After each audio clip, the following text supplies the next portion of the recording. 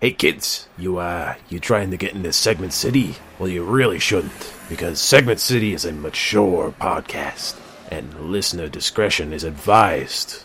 I'm just trying to look at... I know I'm in an alleyway. I know how I look, but I got some fireworks for you kids. I got snakes and I got sparklers. That's all I got. Oh, don't give me that.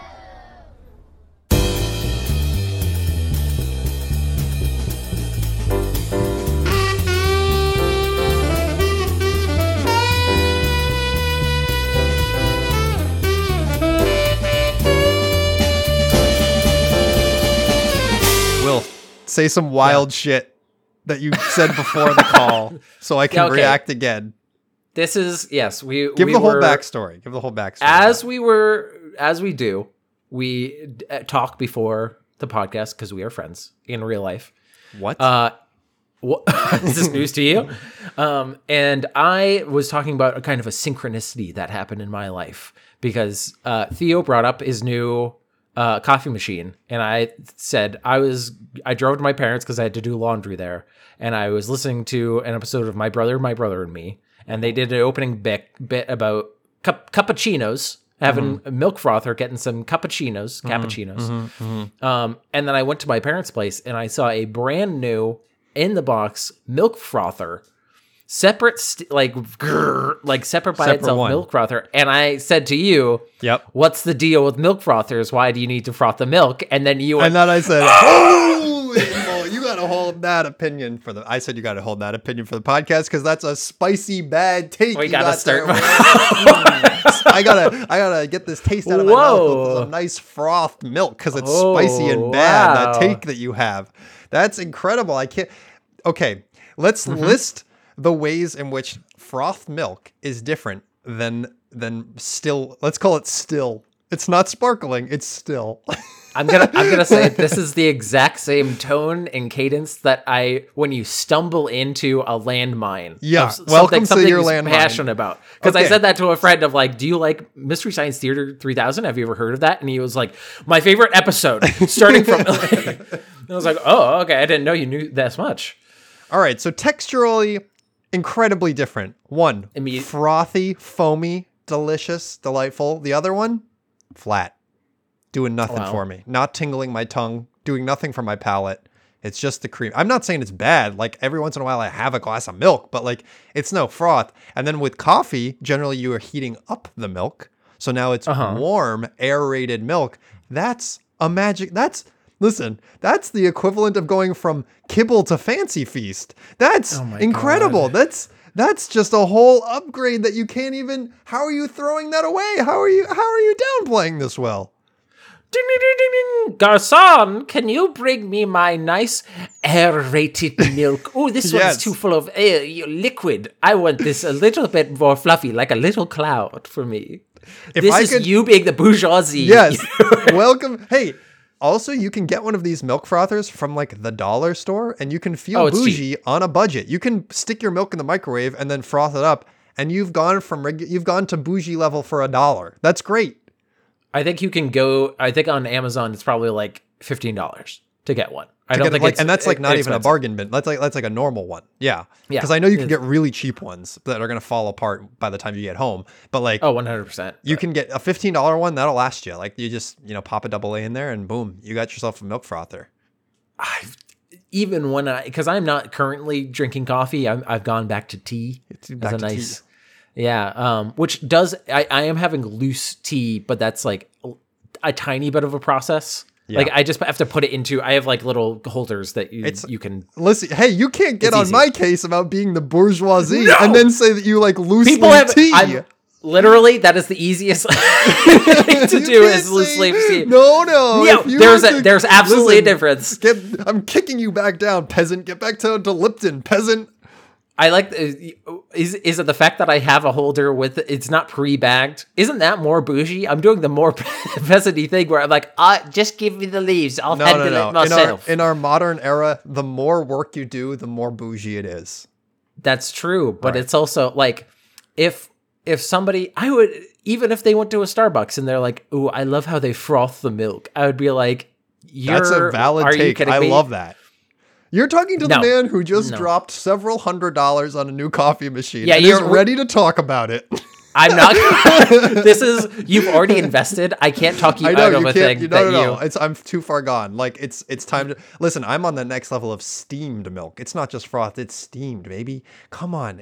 You got the steamer wand. You got to do the right angle at the top of the milk to get the steamer wand. You got to froth it just right. And then you dunk it below the surface to get the textural component frothed correctly.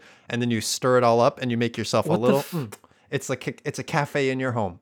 What the fuck are you talking? You sound like you're creating the Philosopher's Stone. Like it is. What are you doing? Well, I kid you not. It takes me 10 minutes to make a cup of coffee, and I love it. I love every minute of it.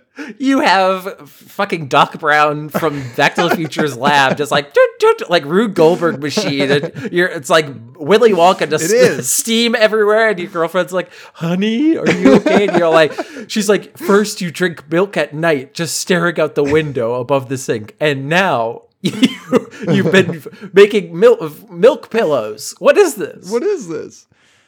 But you know what? Every single coffee in Segment City, the flattest thing you've ever seen.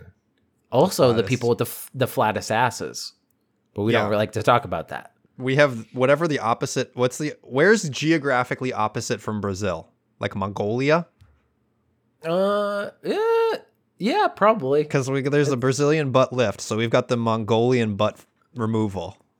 That's what we have. That's our specialty. Created by Genghis Khan in historical times. It is optimal for riding horses and shooting bows. This is how they perfected the technique. No, this is a podcast in which me, Will Kane, the emperor of all flat buttdom, am joined by my friend here. Yes, and I'm Theo Sapakos, and I'm going to just put that steamer wand right in my butt and hope it expands, baby. We're just going in. Whoa! No, that would be... You would have too fluffy of a butt then. That's too much. Too much injection, yeah. Could you imagine? Theo in real life is a tall, thin man. Waluigi. Imagine you... Yeah, imagine you with just two fucking ham hocks of ass cheeks. Oh, that would turn a lot of heads. That would be quite the wild ride. You have not seen me from behind yet. Don't count me out. This is a podcast where we just talk about booties all day. All booties all the time. That's a joke. The first of many on this comedy podcast where we dumpster dive our way through the internet. We get all those good comedy morsels and we package them together for you, for our adoring audience. Mm-hmm. And we're going to start with a Will Stupid Thought. And because we're in Halloween, I'm concerned about the future of trick-or-treating. Uh-oh. Thoughts about are Zoomers ruining the trick-or-treating industry? I mean, I think COVID definitely had a big deal with that, because it might just be chalked up to that, the still like lingering fears. Mm-hmm. But or I just lived at places that didn't have a lot of trick-or-treaters, but it didn't feel like there's a lot of trick-or-treating happening, because I'm currently in a place that literally is very close to a public library and a school. So it's like primo place. Now, Will, I have to ask you, have you identified in your vicinity the super neighborhood? Have you found it? Ooh, I mean, I do live near kind of bougie houses, some big old Victorians. Right. So my grand unified theory of trick-or-treating is that it's no longer distributed evenly amongst neighborhoods. People go to super neighborhoods exclusively. Like the mom and pop trick-or-treating neighborhoods are being replaced with like the Walmart experience mega blockbuster where you go and get everything, you know? This is a conspiracy theory I can get behind. Yes, this is the kind of conspiracy theories we need. If you don't live in a good neighborhood, you ask your parents to get in the car because you can't be outdone as a kid and be like, I got 5 pieces of candy. When your other buddy boy went, well, I drove to the super neighborhood and I got 5 pounds of candy. So you don't want to feel left out. You don't want to be a chump. But how do you scope that out? Is it just kind of wealth distribution? Because I've been to fancy houses that I'm like, I'm gonna get a full size candy bar, and then they're just like, here's an apple, you piece of shit, and you're just like, what? Why? So I used to live in the super neighborhood, and I think I've talked about it on the podcast. But I will mention, no, you have not. I cannot think of a time. Go on. So the first time I moved into I don't currently, but when my previous place where I lived, we didn't know that we had moved into the Halloween hotspot. Like, I'm talking sleepy neighborhood street, by all accounts, for 364 nights a year. And one night a year, they shut down the street, and thousands of people come to this tiny little neighborhood street and trick or treat. And there's like, to the point of, there's a full ass brass band playing like Thriller, and people set up like skeleton puppet shows on their porches. And they've got the cauldrons with the steam and the smoke cascading down their front steps. Ooh. So we didn't know, and we ran out of candy in like 25 minutes, and we're forced to turn off the lights and hide because we didn't know. No one told us. Yeah, that's true. I thought you were talking about like your childhood home in New Hampshire. No, this is when we moved to Boston in my first like real apartment in Boston after college. And I will say that there is this one gargantuan house in that neighborhood. It takes up 4 plots. Like, you know how like a house is like on a parcel of land? It takes up 4 of those to make a square for this one house. And they have like I wouldn't say anybody else in the neighborhood has a winding driveway because it's in the city. These people have a fucking winding driveway up to their house. And there's 4 Grecian style pillars. I was going to say, I think I know the house. It's unmistakable. Unreal. And the first year we were like, well, once we realized that this was the party neighborhood, we were like, all right, we shut off the lights. Let's just go walk around. And we were like, well, that house logically must be giving out the most bomb candy bars because it's obviously like they got wealth. Rich. Yeah. What they had done is shut off all of the outside lights, but they still had their inside lights on and their curtains raised. And so you could see inside their house, they were sitting around watching TV, but they had made it very clear that they were not accepting visitors because they had shut off all the outside lights and all the pathway lights and like closed their gate, which is so mind-bogglingly rude. Like, you are in the party neighborhood, at least participate. You don't have to give out king-size candy bars, but at least participate. Did they at least have the bucket on the front stoop? Nothing. Oh my God.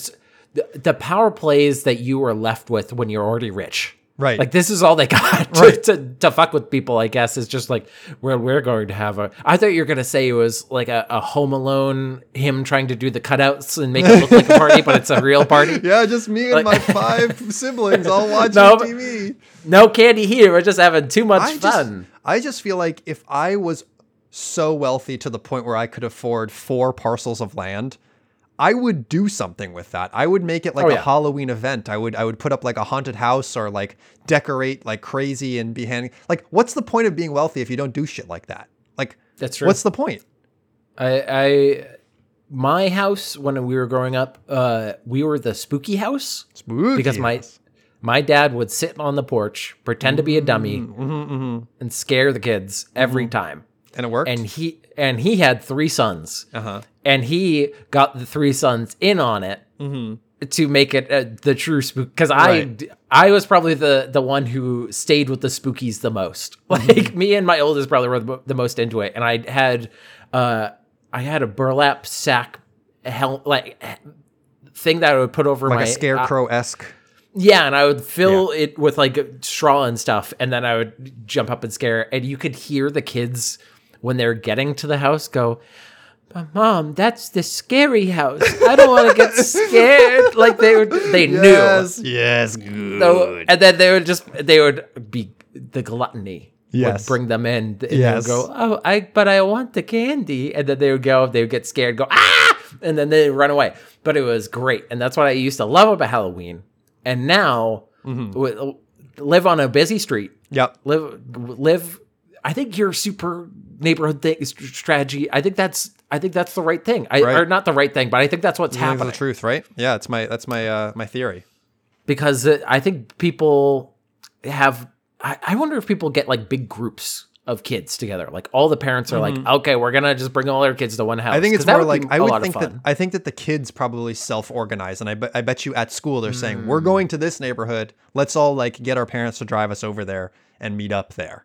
Like I bet I would do that as a parent. I would definitely, especially if it's like you're with trusted people. We know that there's going to be adults. We can go and watch Friday the 13th. Sure, in my place. We're gonna offload you. We'll take next year. So my challenge for you this year is try to identify the super neighborhood, see where the people are going, see if you can suss it out. Because I bet you, I think that there are probably a lot of them scattered around. Yeah. You just have to sort of like, it's a, if you know kind of situation.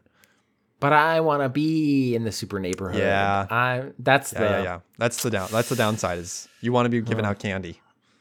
You know what? Hopefully your next segment's a super segment. It's a super Saiyan segment. Super Saiyan segment. That's right. You got it. There we go. You nailed it. This one is an in the news from the New York Times, a reputable news source. We rarely bring you reputable news sources. We really rarely do it.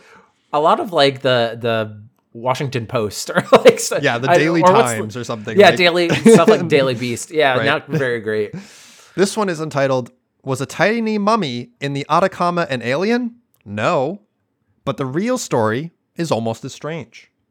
Oh, this is okay. So this is the Mexican alien thing? The Atacama Desert in Chile. Yes. It's like a little it is an alien looking. So that's the headline. And then directly below it is a picture of what appears to be an alien skeleton. It has like a long elongated head and a tiny like little rib cage, and like its head is just really disproportional from the rest of its body. The arms look very skinny and they're splayed out in kind of an interesting way. If I had to guess what this was, I would be like, somebody made this out of other animal parts, because that's what sometimes happens. But the head looks, like a humanoid head. But let's find out what the deal is. Is this because I think it was in Mexican Parliament or something. There was a big hoo-ha about like, we're gonna show this off. Is it the same one? This is a different one. This is actually from earlier. The one in the Mexican Parliament was in the news cycle like 2 months ago, maybe. It was relatively recent, and it turned out that one was debunked, and it was just turned out to be animal parts. Right? That was just it was very quickly. Right, because they did like a scan on it, and they were like, this is clearly not a human. Like, yeah, but it was on the tails of the American when the guy was in Congress testifying. So this is actually from 2018, so it's not actually in the news. It's 5 years outside of the news cycle, but here we are. That's in the news, baby. So, article starts. Nearly 2 decades ago, the rumors began. In the Atacama Desert of northern Chile, someone had discovered a tiny mummified alien. An amateur collector exploring a ghost town was said to have come across a white cloth in a leather pouch. Unwrapping it, he found a 6-inch long skeleton. So this skeleton is, 6-inch long. 6-inch long. Yes. So it's tiny. It's really small. It's really small. It is the thing from Men in Black that's in the guy's head or whatever. It's very small. It's like the super tiny guy. Yep. It says, despite its size, the skeleton was remarkably complete. It even had hardened teeth. And yet there were some striking anomalies. It had 10 ribs instead of the usual 12, giant eye sockets, and a long skull that ended in a point, which all of this you can see in the photo, which if I can start up a second instance of Discord, I can send to you so you can react to it. I'm waiting on that. ATA, ATA, like Atacama, but short, as the remains came to be known, ended up in a private collection, but the rumors continued, fueled in part by a UFO documentary in 2013 that featured the skeleton. On Thursday, a team of scientists presented a very different explanation for ATA, one without aliens, but intriguing in its own way. So, let me see if I can send you this real quick. Yeah, because I'm very interested to see a pointed head. It's like almost like long, vertically, and then it's got kind of a ridge along the top. Like it's kind of like fused at the top, kind of. That's where I thought you're with not like motions, a cone, not a cone. Like it's like I thought it was cone heads. No, it's not. It's not a cone head by any means. Okay, that's interesting. There, I've just sent you the photo so you can see sort of what we're talking about here. What? So that is 6 inches long. That is 6 inches long. Yeah. Okay. So this is very strange because it looks like it's almost like resin around it. Right. It looks like little bones that all are connected by like black tar almost, but it's translucent when it comes to the ribs. And then, it comes to a head that is very tall, but it has like a ridge on the top. It's so if someone showed you this picture and told you that this had been debunked, what would your guess be as to what it was? Ooh, that it has to be a real, like, this is not an alien, right? Like, so this has been debunked by science. So what do you think it is? I think it would probably be kind of like the P.T. Barnum thing of just kind of tying a monkey skeleton to a fish, like he tried to do for a mermaid. I think someone kind of composited this together from other bits. Yeah, because the legs looks like it's actual resin. Like it's literally like black goo is the only thing connecting the pelvis to the rest of it. So it looks like an arts and crafts project. Interesting. Like, So science debunked this. So it says it's intriguing. It's not an alien, but is intriguing. So Ada's bones contain DNA that not only shows she was human, but that she belonged to the local population. What's more, the researchers identified her DNA, a group of mutations in genes related to bone development. Some of these mutations might be responsible for the skeleton's bizarre form, causing a hereditary disorder never before documented in humans. So somehow what the fuck? That this skeleton got preserved, and it had a unique genetic disorder that has never been seen again. My mouth is open because that is like insane. This is not what you would have guessed, right? No, that Absolutely it's an crazy. actual real. It's a real human. It's a tiny person. Yes. It's just a tiny person. I didn't expect it to be just a 6-inch person. Yeah, crazy, right? What is this? The Secret Life of Ariete bullshit. I can't believe this. Antonio Salas Elacuriaga, a geneticist at the University of Santiago de Compostela in Spain, who was not involved in the new study, called it a very beautiful example of how genomics can help to disentangle an anthropological and archaeological dilemma. DNA autopsies, as Dr. Elacuriaga calls them, could help shed light on medical disorders by looking into the past to understand the present. The research published in the Journal of Genome Research began in 2012 when Gary P. Nolan, an immunologist at Stanford University, got wind of the UFO documentary Sirius while it was still in production. Dr. Nolan emailed the producers and offered to look for DNA in the mummy. The skeleton's owner agreed to X-ray images as well as bone marrow samples taken from the ribs and right humerus. Once Dr. Nolan and his colleagues received the samples, they were able to retrieve fragments of DNA from bone marrow cells without much struggle. Quote, "We could tell this was human right away," said Atul Butte, a computational biologist at the University of California, San Francisco, and co-author of the new study. The scientists eventually managed to reconstruct much of Ada's genome. She was a girl they found most closely related to indigenous Chileans, but she also had a substantial amount of European ancestry. So this was post European arrival into Chile. Hopefully it wasn't arrivals in the 1940s is what I'm going to say. No, probably. Scientists have not carried out any precise dating on the skeleton, so they can't exactly say when Ada lived, but her European heritage suggests it was somewhere after Chile was colonized in the 1500s, exactly as we said. Damn. They also have some clues that she's less than 500 years old, which is, she's not an ancient alien. Yeah, you can age that. Right. Doesn't need that much scientific explanation. Despite being the size of a human fetus, about the length of a pen, like 6 inches, which is crazy, her bones were as developed in some ways as those of a 6-year-old. So this child might have been alive beyond just like its infancy. Like it might have had a rare genetic disorder and been alive for a while. This is very much another synchronicity in my life because I watched the movie Eraserhead, which is about a guy and he gets a woman pregnant and then they have a baby and it's like the most disgusting, like awful, right. and it drives them crazy with its screaming and stuff. But it's like, this is that in real life. This is insane. Yeah, so they scanned the DNA and found 54 rare mutations that could potentially shut down the gene which they were located, causing this the mutation. So they said many of the some of Ada's mutations are new to science altogether. It caused her skeleton to mature quickly, even while failing to grow to normal stature, meaning like that's why she might have as developed bones as a 6-year-old. It was like growing way faster than it should have, while her size remained the same. I've been wondering about the extra set of ribs myself. Like, what's the point of that? No, it's one less. It's one less. Oh, one less. Okay, 10 that rather makes than more 12. sense. Yep. Ooh. So they're still basically analyzing this to try to find like if it's relevant or like if it's something that we've seen today at all. But I thought this was really fascinating. Where there's not a corollary as to exactly what it is in today's science. Like it is new to humanity. But it's not an alien. Like it's still scientifically an interesting find. Could you imagine being in the 16th century in a small Chilean village and somebody goes, "Hey, come over here. You want to see something real fucking weird?"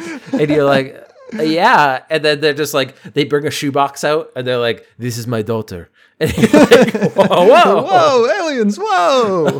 Okay, well, we should that's a witch. I'm going to throw that in the fire. We're actually going to go home now. You guys can keep this land. It's clearly cursed. We're going to take this little child and throw him into a bog, make it a bog body. There you go. It'll be great. Well, Will, wow. I hope that was entertaining for you. It was. And hopefully our next segment's going to be entertaining for all 3 people who are in the segment. Yes, we're doing a special guest segment that we actually pre-recorded, but it is it's spooky for foodies. I'm going to say it kind of goes with our Halloween. It's definitely disquieting for me, so listen on. Yeah, so we'll cut to that now. Hi, and welcome to our very special segment. We have a guest this time for a segment. Some of you might know this individual. We say her name all the way through. Single time. There's quite the mythos around this individual. Yeah, that she has confronted me on in person. I can't believe you're spreading these lies about me. Oh wow! It's Rachel Robison. Every episode, yeah. Welcome to the show. Welcome to the I was gonna say the big leagues, but I realized that's probably we shouldn't be awarding ourselves the crown of big leagues. It feels like the big leagues. It's a pleasure to be here. I'm honored. Oh well, amazing.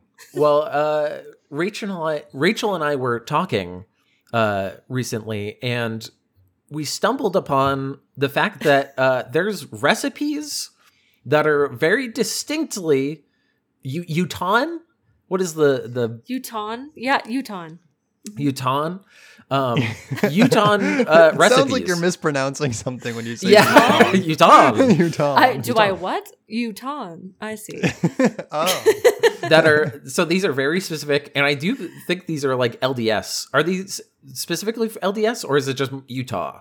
That's the thing. I don't know. I just know that it's by being popular in Utah, it most likely is just being popular for being like a Mormon recipe. I could be wrong. I do not claim to be an expert in this area. Good. Disclaimer. We never bring on experts at anything on the show. It would be a tragedy if you were an expert. I know, right? A waste of your time, frankly. But it felt weird to discuss this topic because I was going to bring this up on the podcast either way of what do you think about these recipes? And I decided better to have an expert about it who's actually tasted these things. It's true. So I guess I am an expert in that area.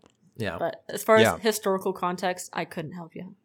No, but you're a first-hand witness. Yes, that's first-hand account. We're going to put you on the stand. Right. Primary source. So the first recipe that we're going to go over, have you ever heard of funeral potatoes? Excuse me, what now? That's... You can't. Yes. Those are the best. All right, everybody, shuffle along past the casket, and we'll scoop into your hands. And we'll scoop it up and just take your first bite, and then move on and give us a kiss on the cheek and goodbye. You're not far off. No, I better be. I had better be. So So I will send you a picture of funeral potatoes. This is kind of a close picture of it. Let's see what we got. What are we working with here? That looks like a good old mac and cheese bake. Yeah, that's what that strikes me as. It's got the crispy top. It's a scoop out of a pan. A good old casserole type of thing. Yeah. Yeah, it's like a hash brown casserole, pretty much. Yeah. So I guess my first question about this is how many of these are going to be casseroles? Because I feel like all of them have the potential to be casseroles. Are frog's eyes technically, or frog eye salad technically? Yeah, salad. Whoa, spoiler. That's. I mean, it doesn't spoil what it is because I've also got to read the ingredients that go into it. Theo's reaction alone is why I agreed to this because I know you're just gonna have a hard time. I'm gonna have a hard time. Wait. So why are they called funeral? Why is the word funeral in this dish? Because you don't hear a lot of like, hey, you should come over and try my mom's zombie matzo ball soup. It's the best. Yeah. Sounds good. So here's my context of why. See, again, this is why I don't know if this is officially why they're called this. This is what makes sense to me of why they're called this. It is a common side dish served at like Mormon funerals. That's why they're called funeral potatoes. Because like I guess, but when in like, the fall it's like Easter ham, okay? It's like Easter ham or Thanksgiving turkey. Exactly. Well, like we have funeral potatoes with Easter, but we don't not that relation at all. I realize how that sounds. But like yep.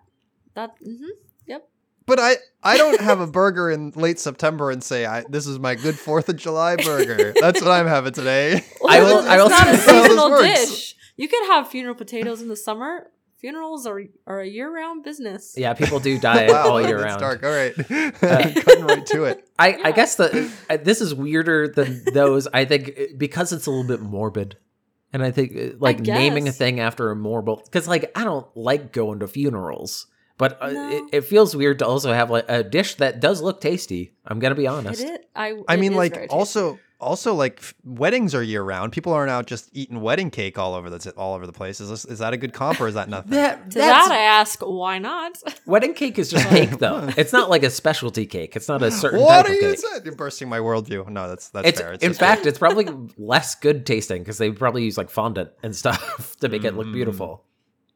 I do have a article to say who invented funeral potatoes, and it says nobody knows. So that great. they attribute it to the Relief Society of the Church of Jesus Christ in Latter-day Saints. So in Utah, Relief Society. That's like the women's club in the church. That's pretty much what Relief Society is. Oh, wow, what a name. So at Mormon funerals, usually like whoever's funeral it is in the neighborhood. Listen, I have to give you whoever some funeral context. is has to bring the potatoes before you die. You have to prepare it. Wait, I'm not ready to die yet. I need to make potatoes. It's the last thing you do in this life. No. So like each neighborhood, it's separated into what we call wards, and so the ward is usually like they usually help out with funeral stuff. So the Relief Society in that ward will provide a luncheon for the family after the funeral. Hence, funeral potatoes. So are people like, yo, I gotta get to old Dave's funeral. That ward makes the most fire funeral potatoes. I gotta get an invite to that funeral. There's at least one person. Like, well, it's not just funerals. Like, you could have funeral potatoes, at a summer potluck or, like I said, Easter dinner. Like, it's just a hash brown casserole, but I don't know why it was called. The specter of death hangs over every potluck. It really brings it into perspective for you, Wow. Yeah. I feel like it's because I'm trying to think if there's any like Easter ham is kind of the closest thing that I could think of like somebody like that ham? Somebody would say it at a like non-funeral because like it sounds like you could just bring it to anything, but it is called funeral potatoes because it's always at funerals. It's typically at funerals.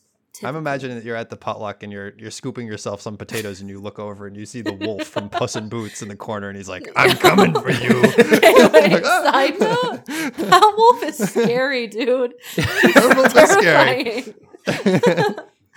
Oh my gosh. This website, by the way, has a great quote. While the New York Post calls these potatoes, quote, disturbing, food journalist Jen Rice has proclaimed them, quote, one of the most oddly satisfying dishes in America. So it's that's potatoes and cheese, gang. I don't know what to tell you. It's gonna be tasty. Yeah, it's gonna be tasty. So let me give you the ingredients. Yeah, it's 30 ounces frozen hash browns. I'm getting this from a tastebetterfromscratch.com. Wait, so when so you had it is literally frozen hash browns that people buy and then pour in there? Yeah, you thaw it. Like you can hash the browns yourself, I guess. You can grate it. You can hash your own browns if you're into that.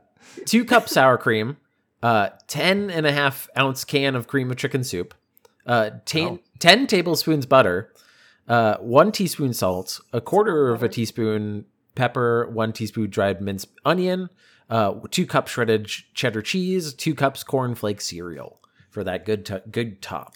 Yes, that's essential. And you just kind of mix it all together. And then this is, I'm going to say, out of the ones that Rachel told me about, the least challenging. This is the least challenging This one? is the least challenging They one. poured a can of soup on top of frozen potatoes, and this is the least challenging one. Yeah. Will I'm going to struggle with this. You're absolutely going to struggle. We knew that's why we have this segment. Yeah, this because it. I also struggled, and I knew you for a fact would struggle. So you needed to see it. You needed to know. All right, if this is the easiest one to palate, I'm ready to hear number 2. Number 2, we have Hawaiian haystacks. So I'll send that to you now. Hawaiian haystacks. Hawaiian haystacks I wonder how from Utah. We have Again? Hawaiian state. Hawaiian haystacks. This I is like figured, okay. a staple dish in my childhood, so I'm shocked. So this is challenging because right off the bat, I see pineapple, but then immediately next to it, I see black olives. And that's not something I want anywhere near my mouth. It looks like somebody had a pizza toppings and then they like tripped into a stir fry place. It's like the local pizza place just was desperate to get rid of all their shit no one was ordering, and they just put it on a salad. I'm okay. So oh my gosh, it is on a base of rice. That kind of like goopy stuff that you see is cream chicken soup. Like it is goopy chicken soup. So let's just get right. You can't. This can't. No, we can't have cream chicken soup. 2 out of 2 recipes. I'm reading. I'm sorry to disappoint. There's gonna be more probably. That's like a base for so many of our recipes. It's not a food group.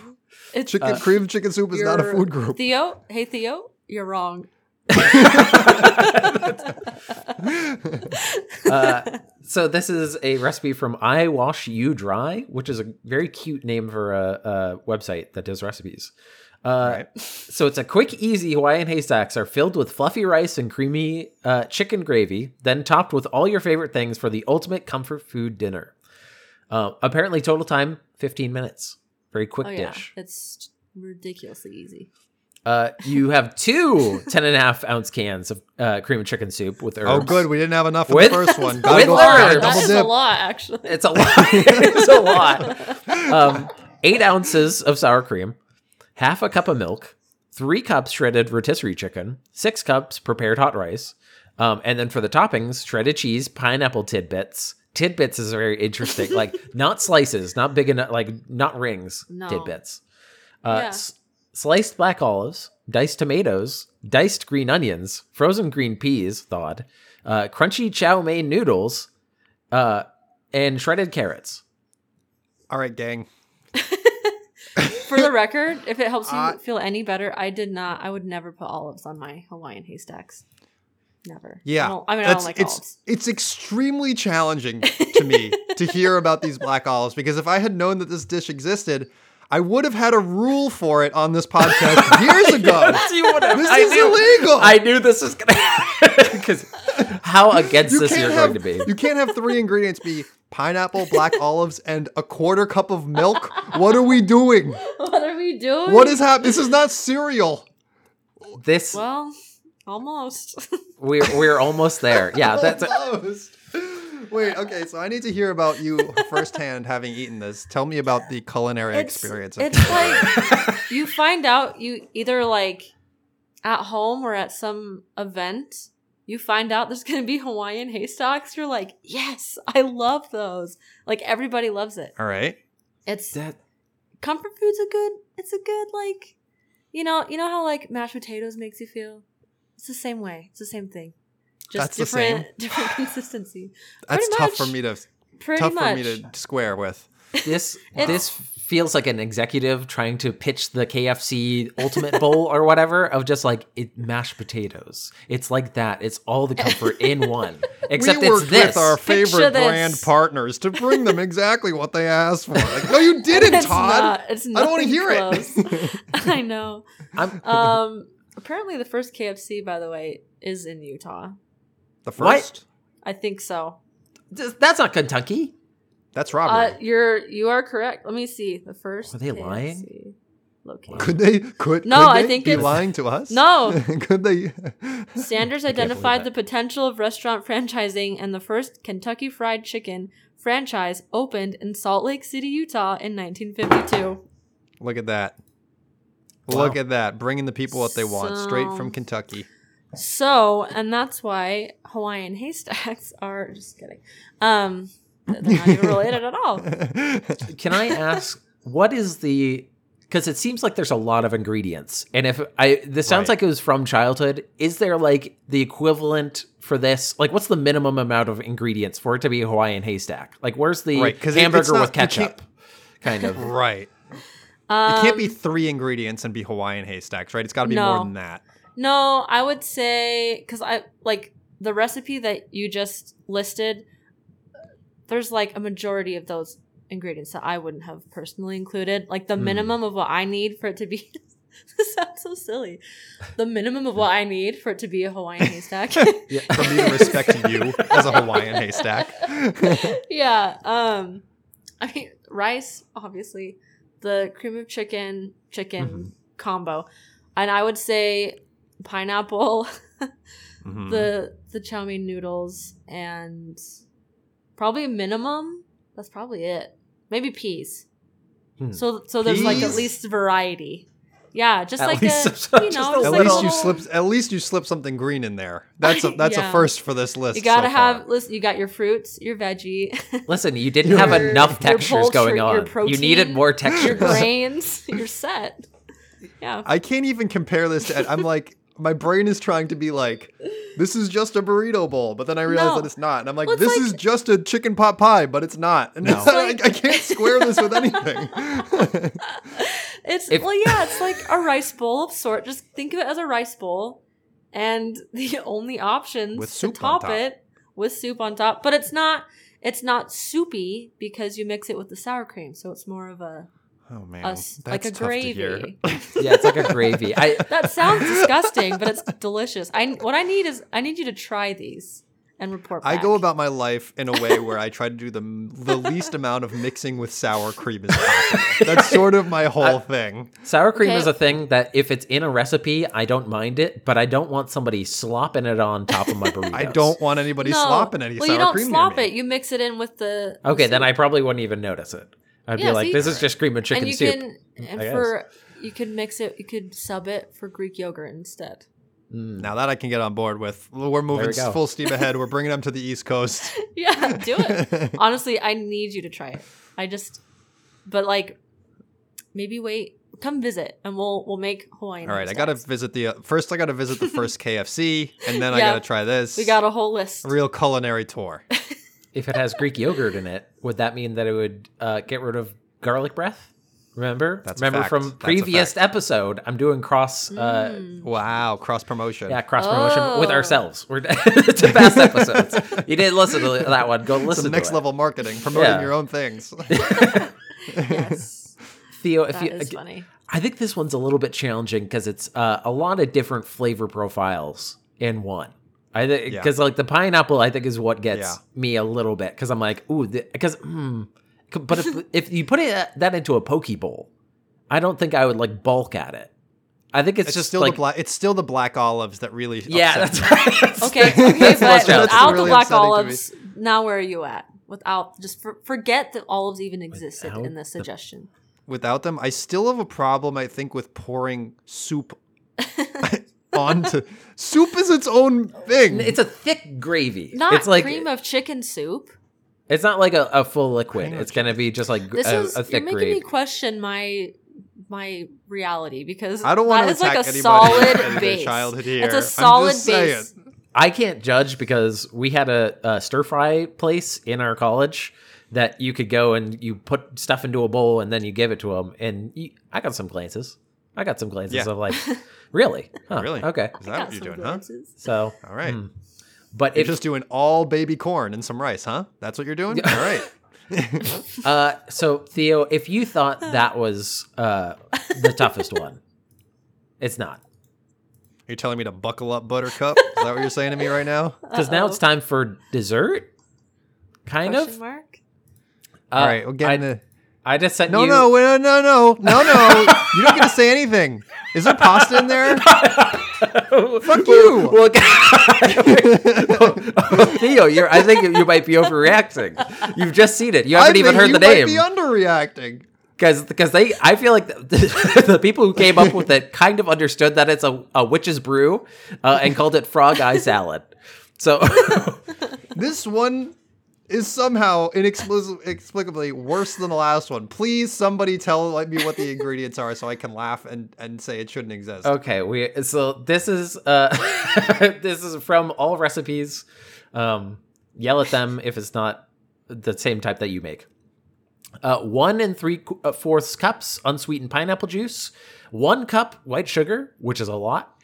2 eggs beaten, 2 tablespoons all-purpose flour. So far, we're going down a good road. This is all signs are pointing towards glory here. 2.5 teaspoons salt divided, 1 tablespoon lemon juice, 1 tablespoon vegetable oil, 1 16-ounce package of Escini de Pepe pasta. You fucked up. Stop. I thought you were talking about my pronunciation. No, not you. I was waiting. Whoever started making this recipe, guess what? You fucked up. and for people who don't know what that looks like, because I've never heard of that pasta before. It's just like a kind of thicker couscous. It's just like tiny little like pearls, yeah, like kind couscous. Yeah. Yeah. Pearls. But why? 3 cans mandarin oranges, drained. 3? 3 cans. Yeah, there's a lot of them. 2 cans of pineapple tidbits. Once again, the tidbits drained.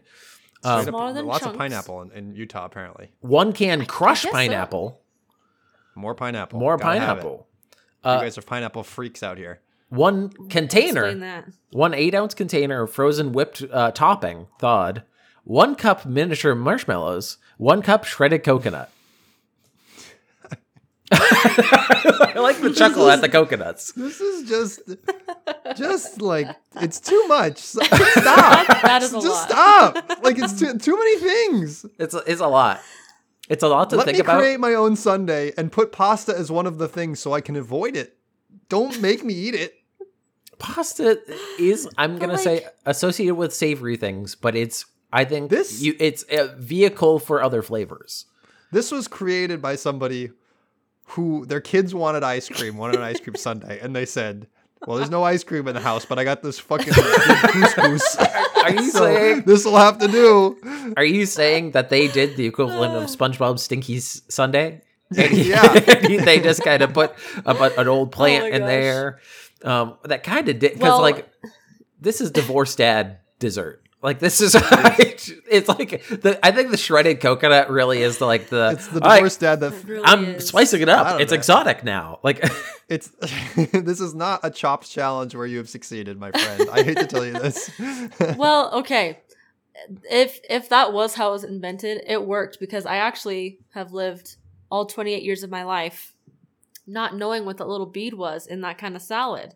I thought it was like a tapioca bead or something. You never stopped to question? No, because it was good. If it tastes good, there's no problem. You were eating a dish called frog eye salad and you never stopped to think, Or was it called maybe that I for should me? question. That was actually news to me that's what that's called. Really? Did they just say, this is just yummy salad? Oh, what is that green stuff? What is that? I'll have green. Why is it green? Why is it green? Why is it green? At least at my family functions, it's green because they use pistachio pudding mix instead of that actually something sounds else. pretty nice. It was pretty good. But again, I thought it was like some tapioca because then there's marshmallows in it too. Yeah, the You marshmallow don't really stuff question is if very... it tastes good. You don't really question the texture. It's You're gotta- like, If it has green, marshmallows in it, more, you don't... please. This is how Lucky Charms has existed for its entirety. The Okay, little but- actual cereal parts are cardboard. They're terrible. Listen, all it needs is some black olives and you're good to go, all right? Exactly. That's all you need. And pineapples. I actually don't like Lucky Charms marshmallows. Sad Well, to say. That's a bold stance coming from someone who eats frog eye salad. I don't know. I mean, That's fair. That is fair. The only thing I will say in Frog Eye Salad's defense, and I can't believe I'm going to the defense of Frog Eye Salad. yeah, why would you do this? Don't put yourself in this position. At least compared to the other ones, it's seems consistent in flavor profile wise. It's all sweet stuff. Other than the pasta, which is I can see what neutral. you're saying. How Except for how the pasta. the pasta. I mean, the pasta by itself probably doesn't have its own flavor, right? So you just dump a bunch of sweet stuff on it, and then there's just texture. It's Yeah. just filling, right? So I get where you're coming from with this. The problem with this, though, is I feel like it just has too many. What's the fascination in the Midwest and also in the Apparently Utah. Northwest? Yeah, with making things just kind of a goopy mess. Like everything has to be I mixed really together don't into a know. like. Just if I had a side of mandarin oranges with like a kind of marshmallowy thing, I wouldn't be mad about. But like just pouring that in and then being like coconuts Just and also slopping down. pineapples. Like, Yes, that's with this here too. I honestly do not know. because like I can get behind a good casserole. Casseroles can be good, but then you get to kind of like what they did to Jell-O in the 50s, where they're like, well, we can make it savory now. Let's That try was to big do that. out here as well. That's a I will big say with- Utah thing. With all of these foods so far, it's almost like you're expected to bring these food to a communal place to eat them. Mhm. Yes. And so the only option is to slop it all together. You're not bringing a million little like bowls and cups and stuff. You got to have No. one thing to bring. That's true. No. But it's I think also the popularity and the ubiquitousness in Utah. Because like we brought it up to another friend from Utah and they were like, oh yeah. Hawaiian haystacks. They were like Hawaiian haystacks. Like they were absolutely Really, honestly, that's the reaction. You're like, oh yeah, you're so stoked. That's so good. That's just so interesting. Because like it's like a weird mess that it's like, but everybody loves it. It's just Everybody loves this big mess. You just pile on ingredients. That's it makes it tasty. and you never stop piling on. You just empty your whole pantry out. Yeah. Just keep them coming. What do you have? As a More former- pineapple, apparently. Former college student, I kind of get it, but I kind of don't. I don't know. That's all I can say. In an ingredients standpoint, like it does seem like it is above the college students. There's what's more. the It's word? it has a little bit more je ne sais quoi than a college It doesn't student. have. Yeah. It doesn't It has- have more food groups. It has but It does coconut. have more ingredients. it has like, fruits. It has fruits Because in it's more it. ingredients, you're like, well, I can't really do this until I'm able. Like, I can't have Hawaiian haystacks unless I have this. I can't have frog eye salad if I It don't must have have seemed this, so, this, like, this. Unobtainable as a child. Like you needed Yeah. an adult. That's why it to like felt get like a these delicacy. mysterious foods. It felt like a delicacy because you're like, Wow. we have this. For specifically frog eye salad. Did any adult ever say, "Don't worry, it's healthy. It's got fruit in it"? No. Well, Okay, maybe, okay. actually. Who knows? As long as people I know don't that it's remember. like a goopy It tastes- nightmare full again, of marshmallows and sugar. Like, marshmallows, good. Like Joey from Friends, like, what's not to like? It's good. Marshmallows, good. This is more like Tiny Parks and Rec, pasta? where Good. they make the Andy makes the Starburst and Skittle sandwich, and like the sweet really brings out the sweet. That's what this is. yeah. That's It's all actually sweet so all the spot time. on. It's all sweet all the time. Well, Yeah, sign me up. this has been looking at some Utah recipes, some wacky recipes, and I will leave us, Theo, on the question that Rachel asked me. Kind of, is there a Boston equivalent of this? Oh, Like, do we have anything that you can think of? Well, I feel like Boston is the city that I mean, if we didn't invent it, it must have been close. The bread bowl. I mean, doesn't it feel like that came from here? Like the bread bowl is pretty wet and wild. I gotta Google. I don't know where it came from, but it sure feels like it's right at home in the city. I don't think anyone can claim that they created the bread bowl. I think some peasant in France in 1300. I think you're probably right. Like, but I will say that like Boston, it does feel like a very Boston food, the bread bowl. Well, yeah. It's because we're clam chowder. We're a soup people, and I think a chowder kind of retains itself a little bit more than a full soup. My follow-up question to that, it's like, is that a good thing to you guys, bread bowls? Or is it like... Yeah. Ugh. Yeah, I mean, I get excited about a bread bowl. Okay, I don't have bread bowls very often, I do too. I will say. I was worried. Yeah. It was made famous in San Francisco. Oh, get out of here! I didn't want to bring that up, but although they do, the history goes back as far as 1427, when an Irish nobleman created a bread bowl filled with soup to impress a British duke. Oh, well, Check out that cool I'm impressed. That is turning what's in this loaf. That is turning in the assignment at the last minute. Like you did not prepare for anything. You're like, well, it doesn't say if the Duke was impressed or not. It's entirely possible the Duke was very impressed, or possibly. very unimpressed. Very true. Bread bowls, chowder. I guess clam chowders are most famous. Yeah, I tried a chicken noodle soup in a bread bowl the other day. Do not recommend. That sounds way too watery. Become a sponge. Yeah. Watery. Like it was like a thicker like soup, but still it was like no. Did you mix in sour cream? No. Is that what you did? I did not. I did not. You were out and Can't about. act offended when I should have thought of that, Theo. Dang it! True to my roots. Rachel's not going around with her own personal sour cream. It's not like hot sauce. We don't know what's in that water bottle she's been sipping from. We don't know. Actually, filled to the brim, 30 ounces of sour cream. There you go. Ooh, nice and fermented. Well, that's how we're going to leave the segment, I guess. Well, it's been a pleasure, boys. So that's wild. That is wild. Kids are crazy out there. If you have any questions, if you have any questions, just email you. Like, hey, email our podcast, segmentcitypodcast@gmail.com. If you have any comments about any other regional foods or your experience with these recipes. But I know something that's from Rhode Island. Coffee milk. You know about coffee milk, Rachel? Coffee milk? No, tell me. So in Rhode Island, they're really into coffee milk, and they make like chocolate syrup, but instead they have coffee syrup, and you like stir it into milk, and you make this milk that's like coffee flavored instead of chocolate milk. It's coffee milk. So okay, that's not a Boston thing. That's just a Rhode Island thing. Yeah. That's so a Rhode Island thing. how is that different? Excuse my ignorance, but how is that different from like a steamer? What's a steamer? A steamer. Oh. A new food unlocked. Isn't a like that's what I understand like steamers to be. No, like on the coffee beverage side. Like, is it like a latte? It's not hot chocolate. It's not. It's like a latte, but doesn't have coffee.